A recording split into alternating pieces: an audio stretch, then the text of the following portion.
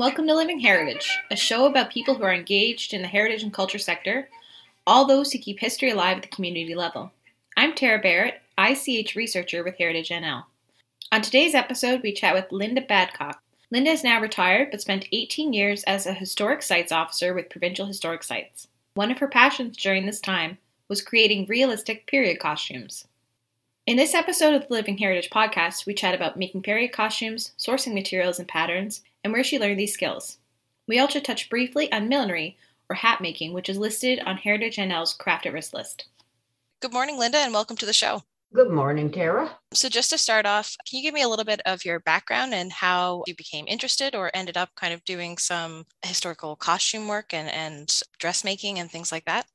Certainly. I worked for 18 years, I think, as a historic sites officer with the Provincial Historic Sites. And at that time, most of the interpreters in most of the sites were dressed in period clothing appropriate to the period of restoration that their buildings were in. I found when I started working, there was a supply of period clothing, but a lot of it was kind of cookie cutter. And I think there was some that wasn't awfully accurate. And it was something I was very interested in. So I just started acquiring books and patterns and studying and doing some site visits to other places to see how it was done there. I visited, a number of places. I went to a few ALFAM conferences, which exposed me to a lot of different techniques and different periods of costume and styles of costume. And I couldn't resist making some things myself. So I did buy patterns, which were really sort of adaptations, I suppose, to the modern figure, because we're not the same shape as we were 100 years ago. And people would wear them that they were willing.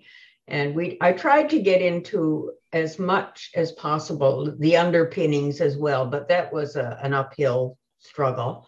And it was costly and also not always easy to find the right seamstresses to do the work. And so what are some of the sites and I guess some of the period costumes that you were working on at the time? Okay. Well, the Commissariat House was restored to the 1830 period, so late Georgian, and it was a male household. But yet a lot of the interpreters tended to be female, so it was a little, I couldn't dress them as the person who actually lived there necessarily. But I tried to have them dressed appropriate to the period and kind of what we would say would be everyday clothes. I tried to be accurate to the fiber. That meant cotton and linen and wool, natural fibers. And for men, again, the same sort of thing, cotton, linen, and wool. Then we also had a couple of early 20th century locations in Trinity. The Hiscock House was restored to 1910. And again, it's still natural fibers because, it was the mid 20th century before the polyester and nylon and so on came into common use.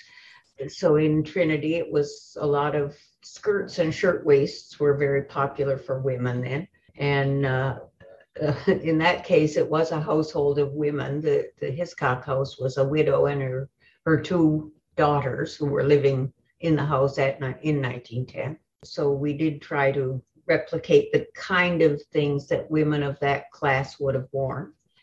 We had the Cape Bonavista Lighthouse, which was restored to 1870. And so you get into hoops and so on, but, in the constrained spaces at the lighthouse, hoops would not have been practical. So they didn't usually wear them. The interpreters didn't anyway. I don't know about the women. They possibly went with a lot of petticoats or corded petticoats or something like that. Where else? Well, the Mockbeggar plantation was kind of interesting. The Bradley House was the only building that was actually being interpreted when I was working, and that was restored to 1939. So you could actually have zippers and machine sewing and that kind of thing. There was also the Point Amour Lighthouse, which was 1850s. So again, mid 19th century. And there were a few costumed interpreters, or sometimes costumed, at the Heart's Content cable station. And that was interesting because actually a lot of women were working at the cable station in the 1918 period of restoration. So it was kind of interesting to see how they might have dressed. They needed practical clothing, but modest and so on. And you mentioned hand sewing. So for any of the period clothing that you worked on, did you work on that by hand, or did you use sewing machine, or did it? Generally, anything that showed, I wanted to do by hand. So I did the seams by machine, but the hems were done by hand, and any kind of finishing. Buttonholes were hand done. I did them when I made them, at least. And that's, I'm trying to think of what other kind of stitching might have been showing, but at least those parts of it were. What were some of the skills that you found were needed to be able to make and alter period clothing? Oh, well, hand stitching, of course, and handmade buttonholes. That was a learning curve. And I finally realized that I really needed the proper thread to do the buttonholes, that ordinary sewing thread wasn't, at least for me, did not work. Cartridge pleats, that was a new technique for me. What else would there have been? Piping. There were a lot of seams were piped in, at least in the 1830 period. And I think in the later 19th century as well. So piping is where you have a cord covered with the fabric, and it was sewn into a lot of the seams. It's a nice finishing touch.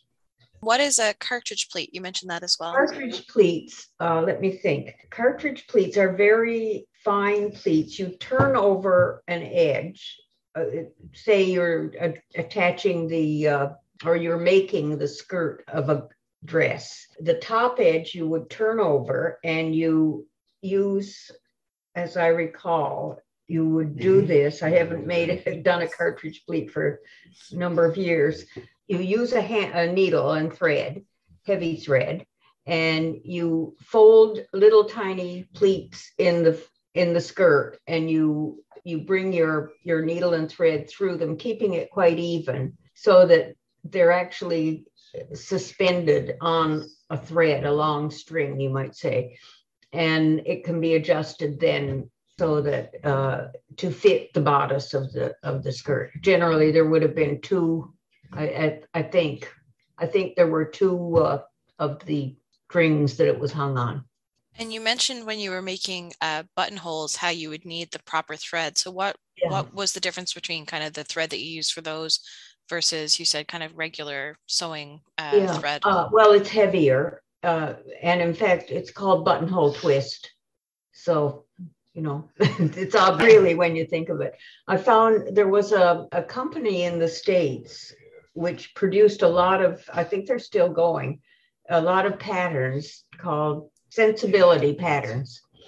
And I was in conversation with the owner of that company by email, and just talking about buttonholes with her, and she was very helpful. She suggested either embroidery floss or the buttonhole twist. Either one would work, and she was right. And how did you find, I know you mentioned there was a few kind of companies that you could purchase period clothing from, but how did you find sourcing materials if you had to make something yourself or you had to alter something? Was it? Oh, yeah. I did use modern thread. I did not go for the all cotton. I used Gutermann's, or, one of the ones that's commercially available. And for fabric, I just looked for something that looked, for example, I remember one time, one of the first dresses I made had strawberries printed on it. And I knew from reading the Little House books that strawberries were a fashionable motif in the 18 60s. So, and it was around that period. So I just bought 100% cotton with the strawberry print on it and made a dress out of that. So I had, eventually the internet was a useful tool, of course, but when I started work at that job in 1992, the internet wasn't really all that common. We weren't using it. So catalogs and printed material that I had, I acquired quite a library of books on period clothing and not samples, but representations of the types of materials that were used at different times. Did you ever happen to wear any of the period costumes yourself, or did you hear from? Yes, I did. Yeah, I made a couple to fit me. I would use them if I happened to be in the site at some appropriate time. Yeah. And what was it like wearing the period costume, either yourself or I guess other interpreters? What did you hear any feedback about what it was like wearing the? Well, I know a lot of them complained that it was hot because these were long dresses, long sleeves and everything. And the season is in the summer. Certainly anyone who wore a corset would notice the difference because you really have to sit upright. It's very, I never lost any inches around my waist from it or anything, but it was, the whole upper body was supported and stiffened, and you didn't slouch for sure. So there was that. We'd usually wear a petticoat, and some of the women would wear drawers, but we didn't necessarily have enough drawers, and they didn't show anyway, or they shouldn't. Did you have a particular favorite or a costume that you worked on, or kind of era that you worked on? I liked the 1830 period. It had big sleeves and a fitted bodice, and then quite a full skirt. Yeah, that was attractive. The gigot sleeve, it was called. Were there other kind of people in historic sites or in I guess the heritage industry who were also doing this sort of work, or did you kind of learn on your own? And I know you mentioned you purchased a lot of books and patterns, but yes, I talked a lot to Marie Sharp, who was the wardrobe mistress at the Arts and Culture Center, and she had a good knowledge of historic styles and shapes and so on through dressing many, many musicals and plays and that sort of thing. And I did mention ALFAM, which is the Association for Living History, Farm and Agricultural Museums. I went to Waterloo for that was the first conference ALFAM conference I attended, was in Waterloo, where there's a cluster of historic houses and sites of different types there. And I went, and also, of course, people who came in from other locations and gave presentations. And I tended to attend the sessions on period clothing because that was my interest. Then I went to one at Old Sturbridge Village, which was fantastic, down in Massachusetts. And again, Old Sturbridge Village is an 1830s village, which was great. And the whole place is dressed in period clothing. And I went to a local one in Sherbrooke Village in Nova Scotia, where again, I met the costumer there. And I went to another conference in Ottawa, which again, one of the site visits was to Upper Canada Village, which is 1867, I think was the period there. And that was interesting as well. Every time I could, I would visit the costume headquarters to see what they were doing. And I guess before we kind of started the recording, I had mentioned that I'm hoping to do an interview with Mrs. Reed's granddaughter. So yeah. You said you happened to know her through, I think you lived on the same area? Yeah. Mrs. Reed and her daughter lived a few doors down from us. And Mrs. Reed, I knew had gone to, she told me, she said she had gone to work at when she was 15, I think. And I don't know all the jobs she had, but she was a milliner and she had a hat block, and she was a dressmaker as well and did lovely work.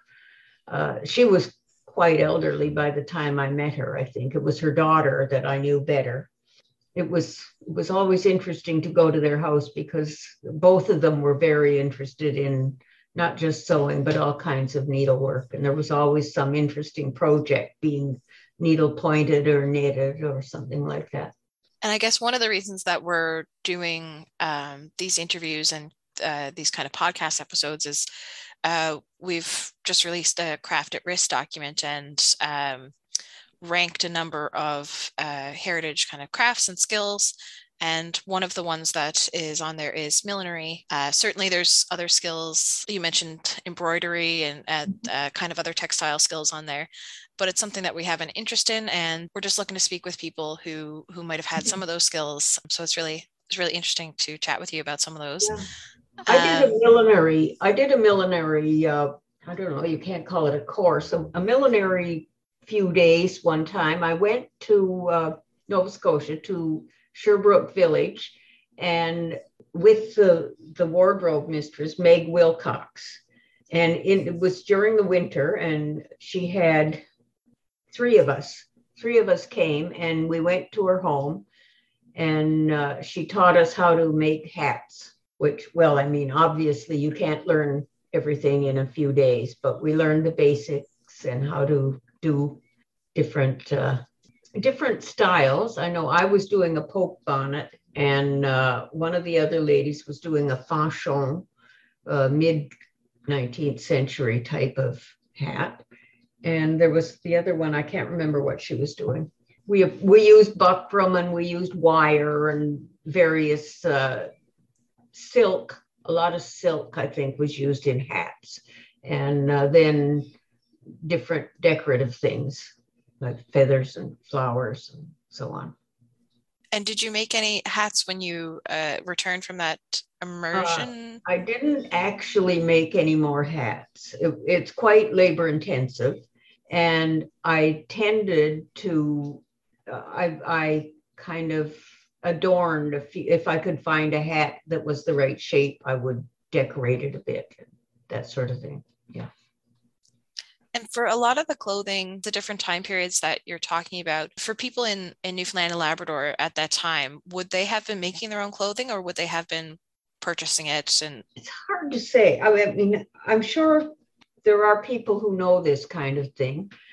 I have looked at early newspaper ads, and I saw there were ads for tailors and dressmakers, and ads for merchants offering velvet and different sorts of fabrics. Presumably, if you had the money, you could get a lot of things in Newfoundland because it's, after all, access to the sea, which was the main source of transportation. I know that there was a diary, which may be in the provincial archives by now, but I am not sure. But it was a man who had worked at the Heart's Content cable station, and he had letters. It wasn't a diary, it was letters. And he mentioned that he'd bought a dress for his mother, but that would have been, late 19th century, I think. So I'm sure there must have been some ready-made clothing available. And I guess it would depend on your social status and income and that kind of thing. And certainly, well, I grew up in the 1950s, and a lot of people made clothes in those days. It's just not as common now to make your own clothes, but I think it was more of a common thing to make your own clothes or to have them made for special occasions and so on. So I would imagine, I'm just relating what it was like 50, 60, 70 years ago to what it might have been like that much earlier. But I can't quote any actual source to you for that.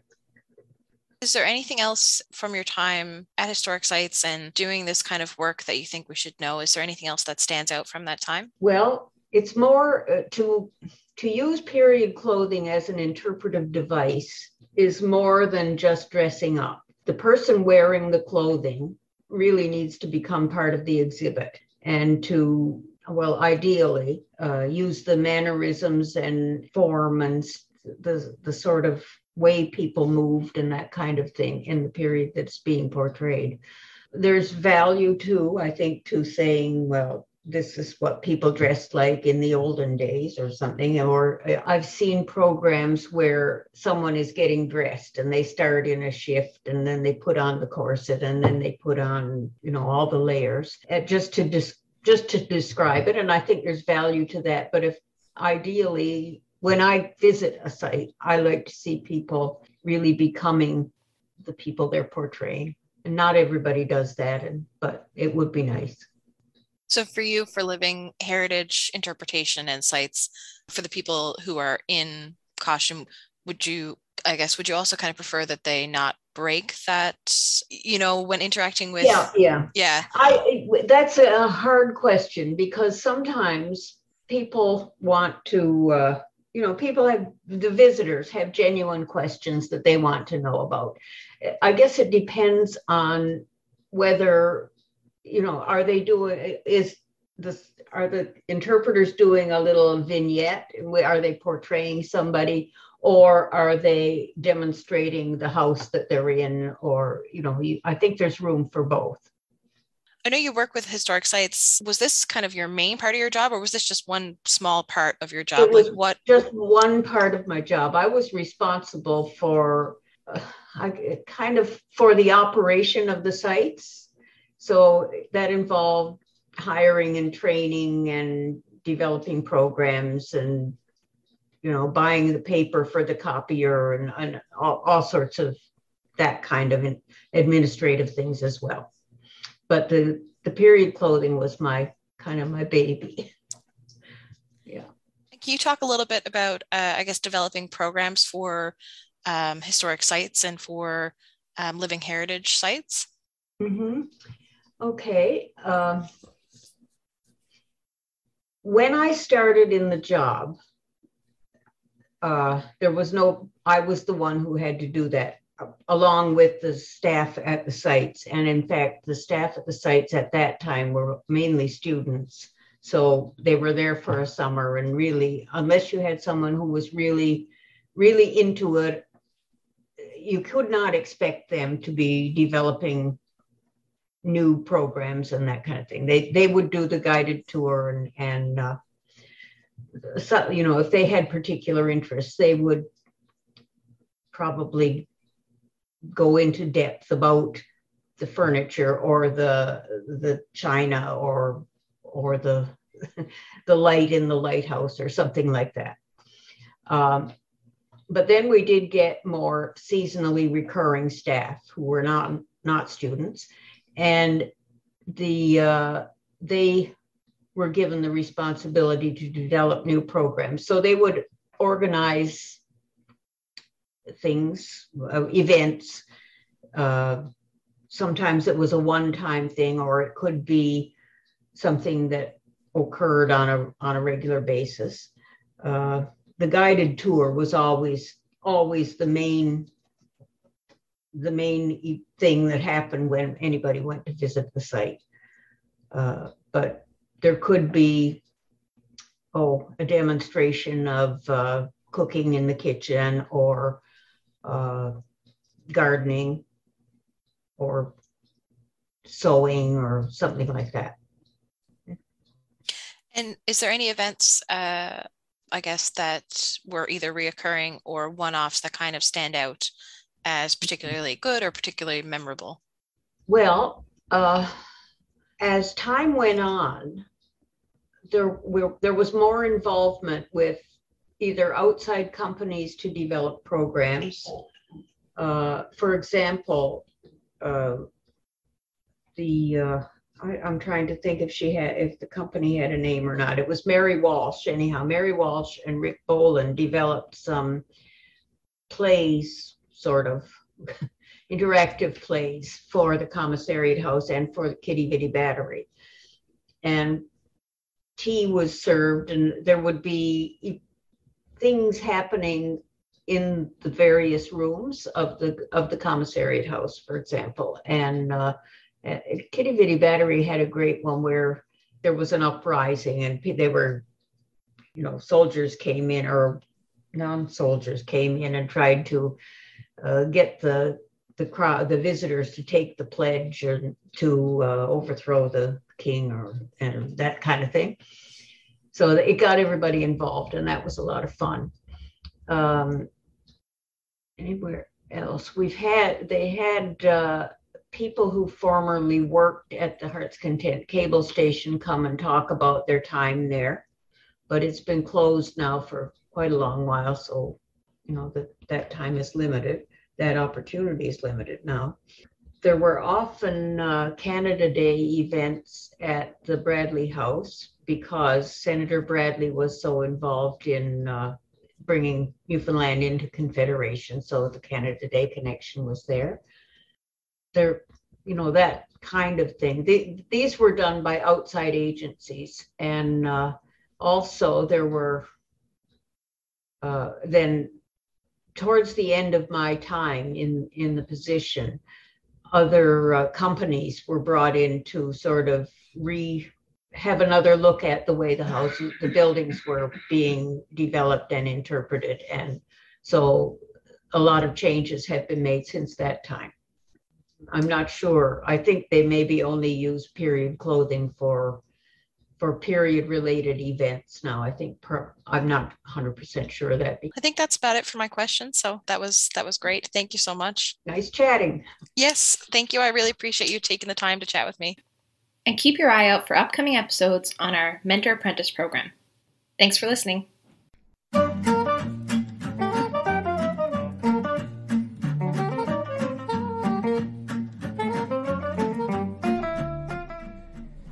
You've been listening to the Living Heritage Podcast, a co-production of Heritage NL and CHMR Radio at Memorial University. You can find previous episodes on iTunes or wherever you download podcasts. We're on Twitter at HFNLCA. Do you have a question or a suggestion about an aspect of culture and heritage you want us to explore? Send us your mail, and we'll do our best to answer it in an upcoming show. Email us at livingheritagepodcast@gmail.com. Our theme music is by Lache Swing. Thanks for listening.